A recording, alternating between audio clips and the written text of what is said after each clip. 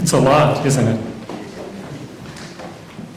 We have seen the King arrive in triumphal procession, and we have seen him crowned and enthroned, lifted up from the earth on a cross, the Son of Man seated at the right hand of power and coming on the clouds of heaven. The crown of thorns and the cross, not the crown and not the throne, not the power nor the glory that any of Jesus' followers would have imagined. What about us? The crowd shouts, "His blood be upon us and upon our children." The furthest thing from their minds is that this blood that they invoke has nothing to do with guilt or retribution, but only mercy, only love, only grace. This episode has been hatefully and ignorantly invoked by generations of Christians to justify violence against our Jewish siblings. And that shameful history should not be absent from our consciousness, our prayers and repentance, especially this Holy Week.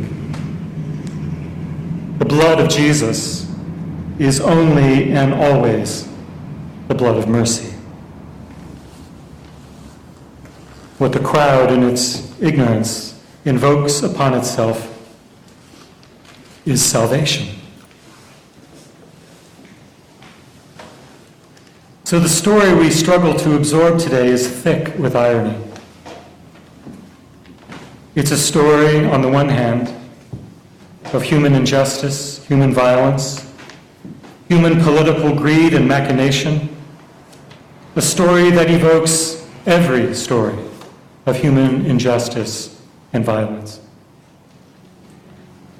But now, this time, the story is inhabited by one who transforms it, explodes it from the inside into a story of revelation and redemption.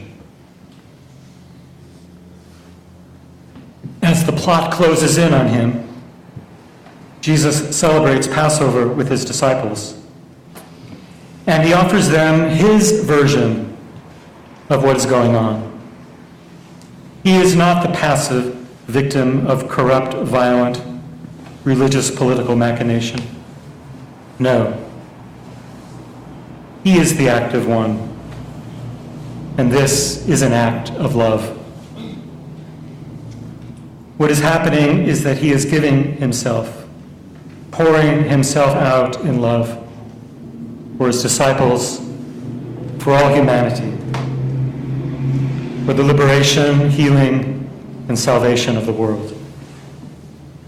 Take, eat. This is my body. Drink, all of you. For this is my blood of the covenant, which is poured out for many for the forgiveness of sins. So Jesus tells his disciples, tells us what is really happening. He is simply being who he is, the way, the truth, the life, pouring himself out for the life of the world, like the grain of wheat that falls into the earth to pass over into an abundant harvest. It is not a story of defeat, but a story of faithful, unwavering, and finally triumphant witness to who God really is. But by any typical human standards, Jesus dies a failure, a loser. Only he can open our eyes and free our hearts to see his death as a triumph of truth and mercy, and even, yes, of divine power. Irony of ironies. Human standards need not apply. Paul tells the same story in a different key in our reading from Philippians. And here as well, there are two ways to hear the story, two ways to understand it. The irony here isn't quite so thick, but here too, the relationship of the two perspectives is one of surface and depth, human standards versus divine truth. Now, unfortunately, and once again, I'm complaining about the NRSV translation, but unfortunately, the translation we've heard closes off one of those two interpretations rather than keeping both open. Here's how we heard it.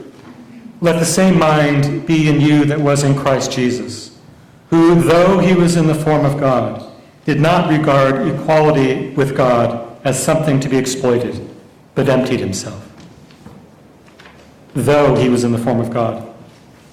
But the thing is, the though is not there in the Greek. The translation adds it, I guess, for clarification, but with opposite effect. It distorts the text and closes off one of the two ways of hearing it. So here's a very literal translation of the passage by David Bentley Hart.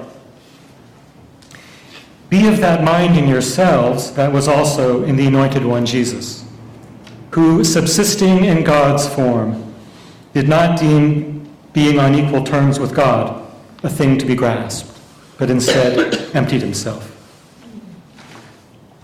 Which is to say that when you look at the text in the original Greek, yes, it could mean that even though he existed in the form of God, in contrast to that, Jesus did not see being equal with God as something to be grasped, but emptied himself. But it could just as well mean, and I think this is the plainer way to read the Greek, it could just as well mean that because he existed in the form of God, he understood that there is no grasping in God. So quite naturally, he emptied himself. Subsisting in God's form, he emptied himself. What do you think? It all hinges, doesn't it, on what God is like, on who God is. When Jesus empties himself to become a human being and is faithful all the way to the cross, is that a contradiction of what God is like? Or is it a revelation of what God is like? Is God the high and mighty, invulnerable controller? Or is God's whole being a pouring out of infinite love and mercy?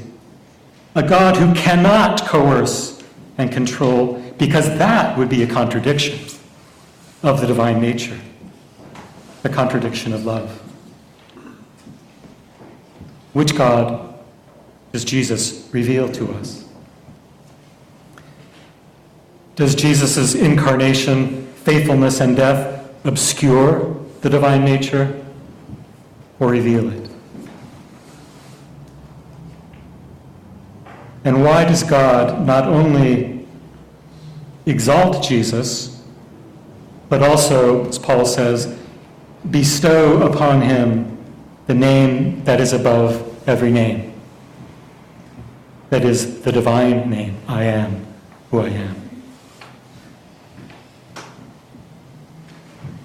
If Jesus empties himself because he exists in the form of God, because that is what God is like, and he knows it because that's who he is, then the whole story Paul tells makes more sense. Then God not only exalts Jesus, but bestows on him the name that is above every name. Because Jesus, in humbling himself, in his faithfulness all the way to death on the cross, has enacted and revealed to creation what God is like, who God is. Jesus is God saying to us, this is who I am, and never more so than on the cross. Jesus can receive the divine name because he has enacted the divine name. There's another name for Jesus that Matthew uses, Emmanuel, God with us. all the way down to the most harrowing human experience of forsakenness and despair. My God, why have you forsaken me?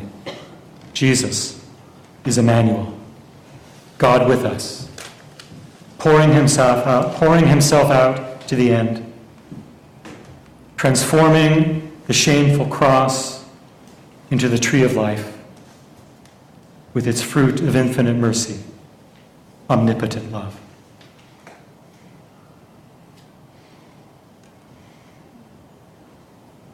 Be of that mind in yourselves that was also in the Anointed One Jesus, who, subsisting in God's form, did not deem being on equal terms with God a thing to be grasped, but instead emptied himself, taking a slave's form, coming to be in the likeness of human beings. And being found as a human being in shape, he reduced himself, becoming obedient all the way to death, and a death by a cross. For which reason God also exalted him on high and graced him with the name that is above every name, so that at the name of Jesus every knee of beings heavenly and earthly and subterranean should bend, and every tongue gladly confess that Jesus the Anointed is Lord, for the glory of God the Father.